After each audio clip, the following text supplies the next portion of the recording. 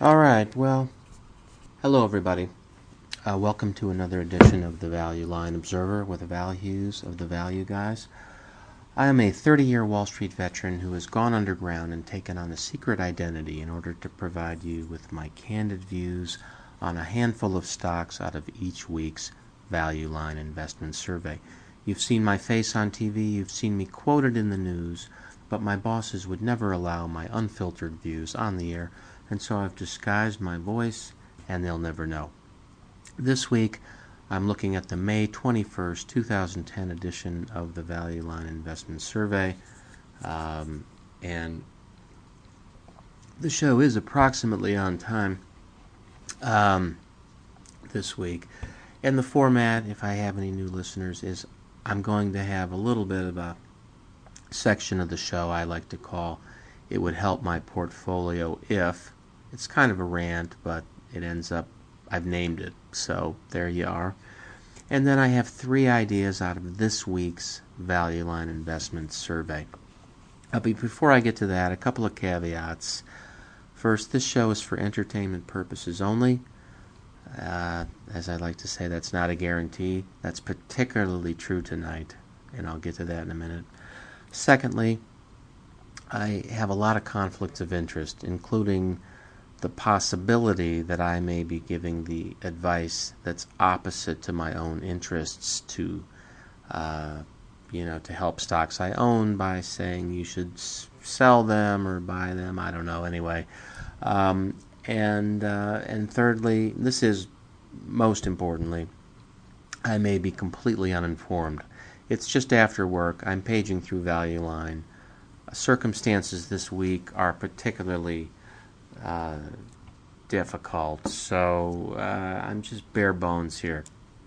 And I've just got Value Line, and for the first time in the show's history, which is about 4.5 years, I don't have physical copies of Value Line. I'm just actually looking at the Value Line on the screen. I'm traveling. I'm in one of the Dakotas right now. I don't want to say where. Visiting a dear relative. And so the show's late, and I apologize. And I missed last week. Again, it's been busy in the shop. I'm hoping to get to those, early May. Let's see, what date is here? I guess it would be the May 14th. I'm skipping. I'm just going to May 21st. So I apologize for that. See this caveat and other caveats at the website www.thevalueguys.com. And let me apologize if this show seems like it's getting off to, something you're not that interested in. Just tune into a past show. This might not be the best show. I do have 3 pretty solid ideas this week, but I'm sleep deprived. I've flown all night and day to get here. Believe me, there was no easy connection in here. I had to drive a long way in addition to that, and I'm happy to be here in one sense, but on the other hand, it's difficult to get here, and it was, I guess I'd made it as fun as possible. And so I'm at a hotel. I never heard of it. I don't have internet access right now. Why? I don't know. It's unbelievable. So I'm recording this on my phone and simultaneously on my laptop in the hopes that somehow I can connect this to the internet and to the show and to the site and iTunes, etc.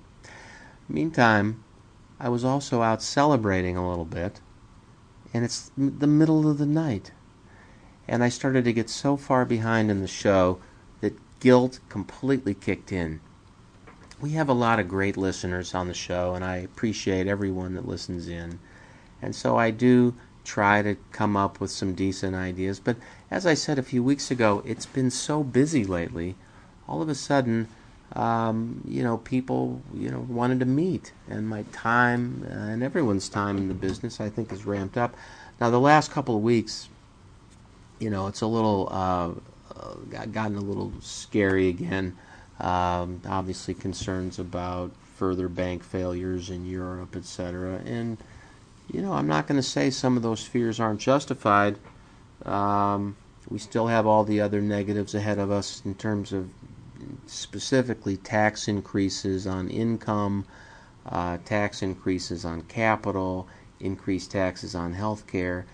And because of the leverage in the banks, if you have to be concerned about more bank failures, which reduces overall lending capacity and reduces returns on capital, then the punishment of new capital investment, investors have gotten a little skittish. So, again, if you take a long-term view, you have to look at those things as opportunities.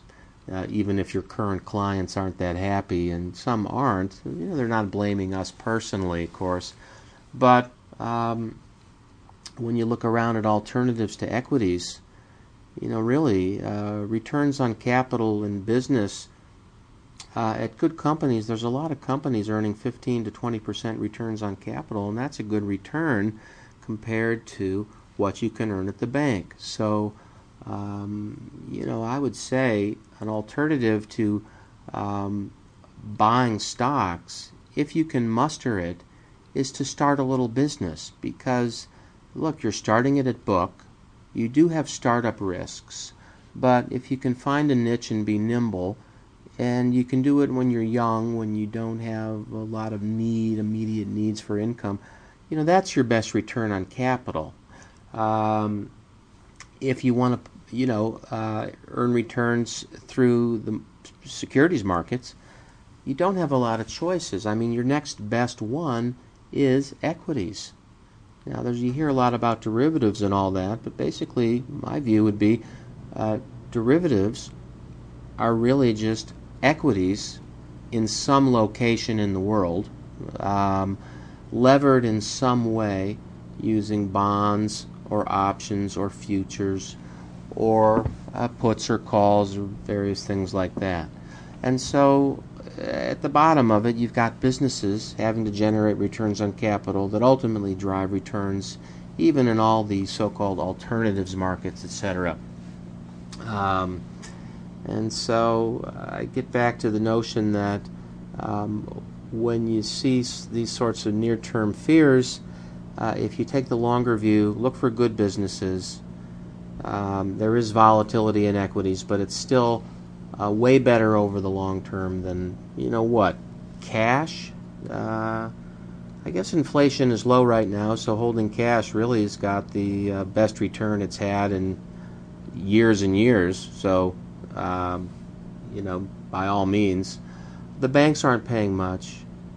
Munis increasingly aren't as risk-free as people thought.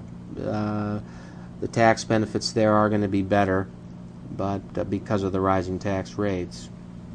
But ultimately, equities, if you want to take a long view and you think about compounding at even 10%, which has been the long-term S&P return. There was a spate of years where the S&P returned in the 20s, and it got people everywhere thinking that was sustainable. But the long-term return on the S&P 500, if you just want to look big picture, has been 9-10%, probably 9. It got to 10 at one point, and maybe the downturn brought it to 9. So I think that if you do some homework, you can do better than that in the equity markets. How did I get off on that? That's not even a typical rant, so I apologize, what have you. My rant this week would simply be, I'll try to tie it into the rant I just had, that I think that this bill that's passing the House and Senate with the financial restrictions, I'm not having a lot of problem with it, honestly, and I'd be happy to if I were going to have a problem. I'd be happy to have one. I'm not having one here. Why? Well, they want to regulate derivatives a little bit. I don't have any issue with that. You're levering things up to the point where you do have a lot of risk of failure, and the people in charge, as agents of the true ownership of the capital behind the investment, they may have a different risk reward than the entity itself. It makes sense to step in. It certainly makes sense to separate those sort of risky endeavors from the endeavors that obviously society and the government wants to protect, which is banking, Main Street banking for consumers. And that's the process that the bailout was meant to help, I think, in everyone's minds. And which banks should be too big to fail? Well, the ones that help Main Street with loans, etc. Okay, I get that.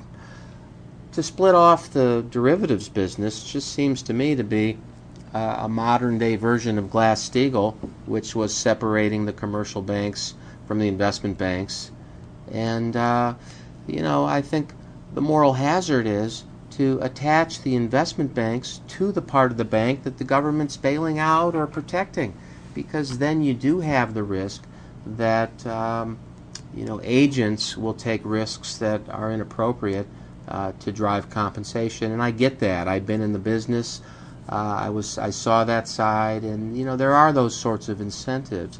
So the penalty for that should be your company loses all its money and everyone loses their jobs, and so the owners will keep a close look at that because of the risk to their own net worth and lifestyle. So definitely split that off. Don't make that too big to fail, and don't protect it as a government. But the commercial banks protect. I get that, and I think that's the main thing. The other thing is regulation on the hedge funds. Come on, hedge funds, please. I'm an RIA, and it's not that big of a deal.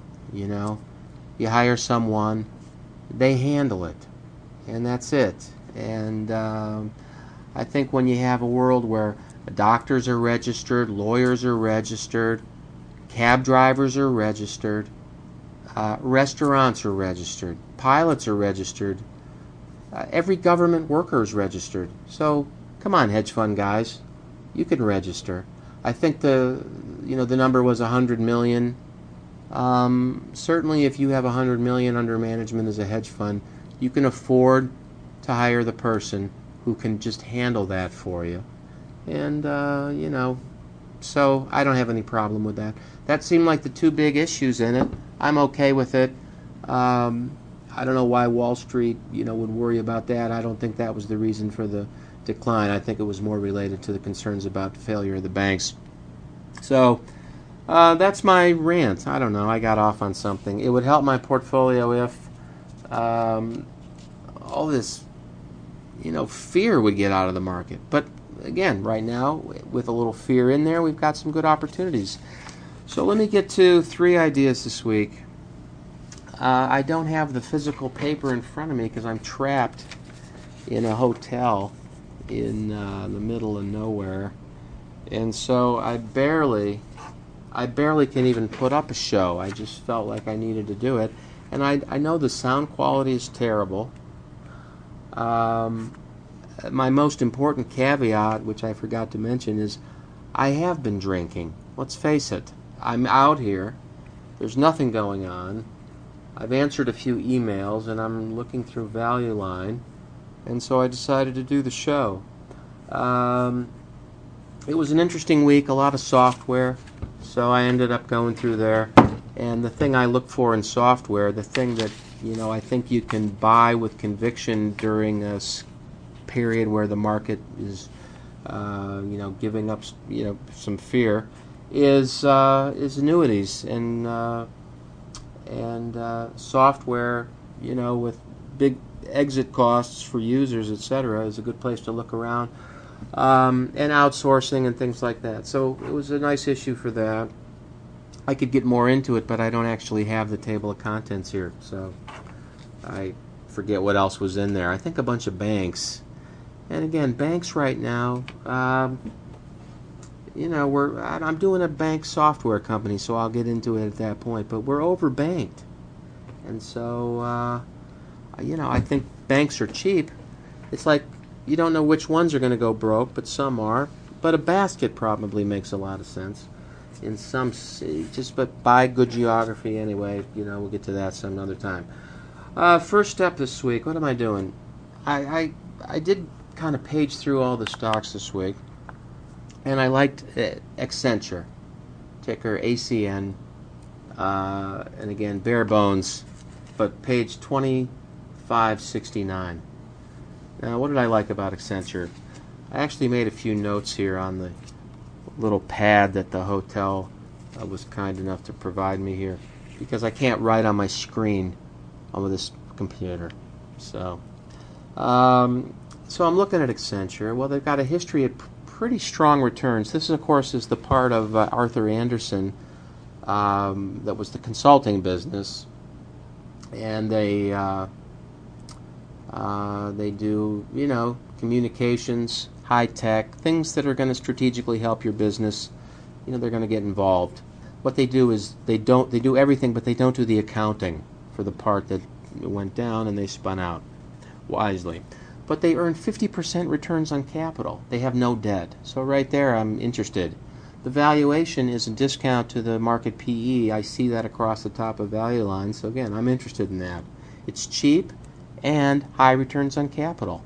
So I want to keep looking. Operating margins, they're in the mid-teens. They've been consistently growing, so that tells me that they might be getting a little bit of leverage there, or they're getting into higher value businesses, higher value per hour. Maybe they're getting more, price per job sorts of things that works out to a better hourly. I don't know, but whatever it is, it looks like someone's in charge of making that number go up, and they're having some success at it, so I like that. Their tax rate is, sort of stays on the low side, so again, you'd expect them to be managing that well, and they seem to be doing that. They're headquartered in Dublin, Ireland, and my guess is that wasn't always the case, because I think Arthur Andersen was in Chicago, Illinois, and so, but this company's in Dublin, so that makes some sense. Revenues, the problem with it, of course, revenues have been flat, so the market doesn't like that. It never trades at a giant premium or anything, but right now it's trading at a bigger discount than normal.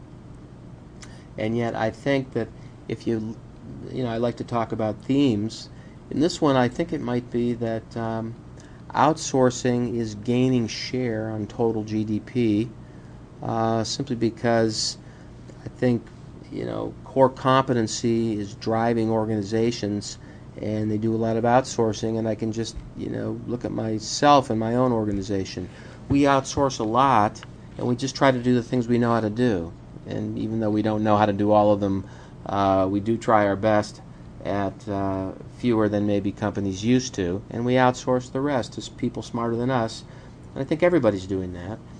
And Accenture, they're certainly in there. They're going to get the call to bid a project or something, and I don't know anything about market share on what they're doing, but clearly the business fell off broadly back in late 08 and 09, just right in tune with GDP and everything else. My expectation would be they'll grow at GDP plus a little bit, because outsourcing will gain share. And so, that's a nice wind at your back. They've got strong margins. They've got great brand. And they've moved to protect it. In this whole Tiger Woods thing, they were very quick to drop Tiger to protect the brand. And, I think that was a smart move for them. They have a history of buying back stock, so they know what to do with their excess capital.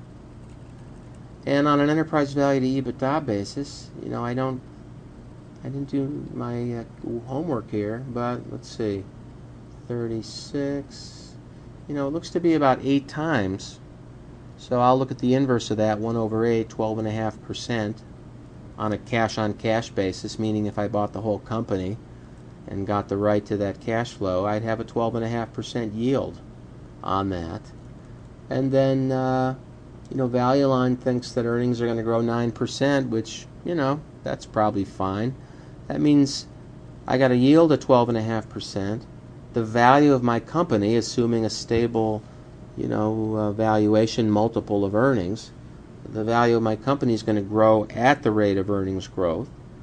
And so 9% growth in value, which is cap gains ultimately if I'm a private buyer, and the 12.5% yield, which maybe that's somehow normal tax rates.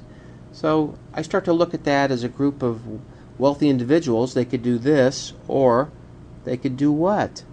Buy a bond at 5% or something like that. So ultimately, businesses like this have value, and this one I would think that's a pretty good yield. So I like this. Accenture, page 2569. Let's see. Next up, and this is one where I had some problems. I was looking at FISV on page 2588, and Mantech. Let me see if I can switch to this right now. Got so FISV. Trying to load it here. And Mantech. My production values are really slipping here on the show, but all right. So first I was looking at Mantech, which it's in the software section, and they're a provider to defense, and they're cheap, which is what first caught my eye. They're 25% discount to the market PE. But then I look down here, returns on capital, low teens, operating margin 9%, which it's just rock solid at 9, which to me looks like a cost plus situation, a cost plus 10%, because 100 over 110 I think is 91%. That gets you your 9%. So it's the math pretty easy on that. And so that means there's no leverage on to your upside for new business. And while revenues have grown pretty fast, operating margin hasn't moved at all. It's still 9%. So again, it's costs, operating costs, plus 10%. That's got to be the formula with the government. And then their returns on capital stay around 11, 12, 13%. That almost just seems managed, again. So they've got an accounting department that decides to value assets on the basis of the demonstrable return, and if you do play that, you can keep your return on capital fairly stable. It's probably, what is their capital? I don't know, fleets of cars and desks and buildings and things. I don't know. I guess computers and such. But there's probably a lot of leeway in there. The other thing I ended up not liking, in case you haven't figured it out, I ended up not liking this one, was that one guy, Mr. G.J. Peterson, owns 100% of Class B Common.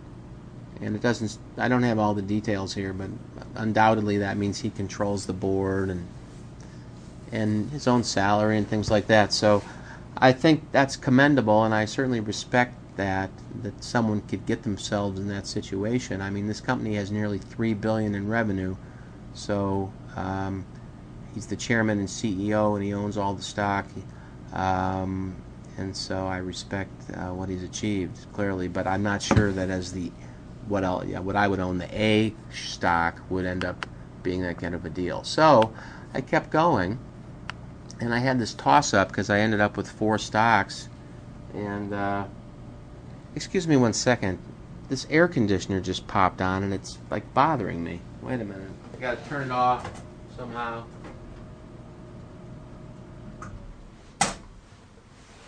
Wow. That's starting to hurt my throat. I don't know if maybe it was coming through on the recording here. Oh wow, I apologize. Just had to take a drink. So anyway, Mantech dropped off. I picked 4. Mantech was number 4. It didn't make it for those reasons, although I was attracted to the valuation. So what was next up was I want to give you the page numbers. It's kind of a tradition here on the show. Let's see. FISV, page $25.88. Ticker FISV. And again, I'm just going off a PDF file on my computer because I don't have a printer. I talked to my wife earlier, who I'm missing very much here, and she said, "Oh yeah, they're right here, so they're not lost." Okay, I actually did some work on this. I've been waiting to do the show for a couple days, and I missed the 14th again. I apologize. I don't know what's happening here, but my whole schedule changed at year end, and it's just I don't know. It's gotten harder to do the show every week. So where am I here? FISV. Okay, what's going on with FISV? Well, FISV, again, attracted to the valuation. It's a 22% discount to the market PE, and then Value Line gives me some data here with a relative PE ratio going way back, and it's a discount to any number on the page. So I'm attracted to that. Again, I don't know much about this. Well, I know a little bit, but no more than you'd know if you just read a 10K or something like that. But what they have is they have a lot of clients who are banks, and they provide all the software to run a bank. So you can imagine, once somebody is using your software to run their bank, they're not just going to turn that off. It's pretty secure. It's your business to own as long as you serve it well. Because even if someone were going to try to undercut you on price, the whole idea that a bank wants to, entrust someone with that responsibility because it's a little cheaper. I mean, if it doesn't work, there's just way too much risk. So you're pretty entrenched. Excuse me. And so you see that in the margin. Long history of mid-20s, upper 20s. According to Value Line, this year and next are in the low 30% operating margin. So something's going on. There's a delta there. It could just be a price increase. I mean, it's hard to say no when you think of the switching cost, an entire organization having to relearn. You've got teams of salespeople from the new vendor, the former competitor, and they're trying to train everybody, and it's you got big lines in your lobby all over the country going, what the heck, why don't you know my balance, etc. So it's definitely an inflation plus type of price increase, and you see that a little bit in their margin. Now their return on capital, again, I would expect to see a better one. Sometimes the low return on capital, to me, just reflects a reluctance to write assets off, that are no longer earning decent returns, and at some point, you just have to say, well, that's impaired. I don't know where that line is. It's one thing to not like about accounting, current accounting, is that if it's impaired, you write it off, and so the current balance sheet doesn't really reflect the investment in the assets that are running the business, but rather more of a sort of, not a market value, but a current value. And so you got to look through past financials to find out what all the write-offs were in order to get a true sense of what the company's historic returns were, or even just to get an incremental return from a point in time to another point in time. You got to go through and look at the write-offs to get a true picture of that. So, I don't know. Maybe they're not doing that. They do have a little bit of leverage, so their return on equity is in the mid-teens. That's certainly respectable. You can't call it great by any means, but it's certainly respectable. Their debt to cap is 50%, so that's higher than I'd want, of course, but on the other hand, the stability of their operating earnings is something you definitely have to take into consideration when you are judging how risky a particular debt to capital ratio is. In this case, they're 5 times covered, meaning that their operating income is 5 times the level of their interest, so it would have to go down. I mean, obviously, if it goes to zero, it's not covered. If they lose money, it's not covered. It goes without saying. But it would have to go down 80% before they couldn't pay the interest. And you look back here, and the margin is, consistent. Companies never lost money. I'm just looking here. If they ever had a down year in net earnings, and they haven't. I mean, even during this whole period that we've just been through, all up earnings. So that's worth paying something for, and right now the market isn't charging us anything for that. So I like that. On an enterprise value to EBITDA basis, they have a little bit of debt, so I'm going to look at the market cap at $8 billion, the debt at 3.5. That gives me 11.5. And I'm going to subtract the debt, which is 400, so that gets me back to like 11. Let's just say 11 billion, just so the math is easy. We've got 34% operating margin on 4.3 billion. So again, it'll help me with the math here. I'm just going to make it easy on myself and say that's roughly 1.5 billion in operating margin, which in value line speak is an EBITDA. So what did I just say? 1.5, and then I had 11 billion over here. 11.5. So, it's about, what's that, 9 times, something like that? 8 times? I can't tell. I don't have a calculator. 8 times, let's just say. So 12.5% return on a cash-on-cash basis, and then a value line thinks earnings are going to grow close to 10%. So what does that get me? Into the low 20s? That's a pretty good return. I like it. I like the annuity, and I like the safety in the sense that they're tied into banking. The risk here is, of course, the consolidation in banking, and the net customers you have go down. But on the other hand, all that business to integrate different banks and different systems and all that probably powers you through on a revenue basis. So I don't have too much concern about that. And then finally, and I apologize for again, I haven't listened to this, but it's a bad audio day, I'm sure, just due to my primitive setup. But the last stock I have to talk about is what? I'm just trying to pull this up on my computer. Oh yeah, Oracle. This is all in my kitchen, by the way. Would have been so much easier. Oracle, ticker ORCL, page... Again, I wrote this down. This is so amusing to myself. 2600. So good, I had that. I don't know why I have this thing about the page numbers.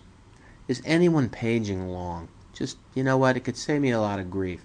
Just, if you're listening this long, you must be a fan of the show. So help me out. You know what I'm talking about. I've got this thing about the page numbers. So write in val@thevalueguys.com. Do me a favor and just tell me, do you care what the page numbers are? Are you reading along with the page numbers?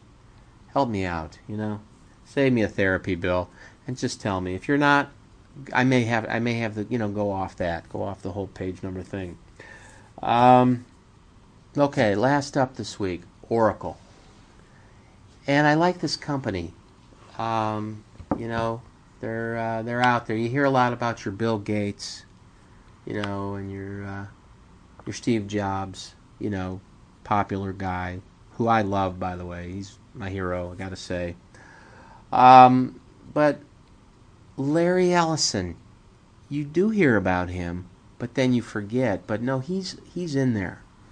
He's been in there since the beginning in this industry, and he's, I guess, a pretty interesting guy. And he's got this company, Oracle, and they've got databases that people love. And I don't know how to work Oracle, nor will I likely ever know how, but I do know the value of a database, and I have spoken to people who love Oracle, and I feel the passion. Again, I'm thinking switching cost, I'm thinking price increase potential, and those sorts of things. It's a franchise, and they must do something better than other people.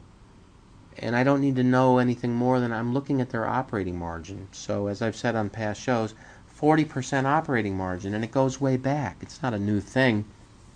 They just get that. So that means that their costs are 60%, their operating profit on the dollar, okay, of sales. Their costs are 60%, their profit is 40%. So that means their markup, if everything costs them 60, then they mark it up another 40. Okay, so 4 over 6, that's 2/3, right? That is a 68% markup on cost. So if you can mark things up 68% just because you want to, and the reason I know it's because they want to is because it's so stable. If it was some kind of market price or some kind of commodity, it'd be moving all over the place. But no, you've got Oracle guys out there just going, that's our price.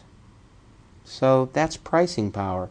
And, it looks like they have a consistent price increase. Their returns on capital, they're respectable, and I'd say over time they are great.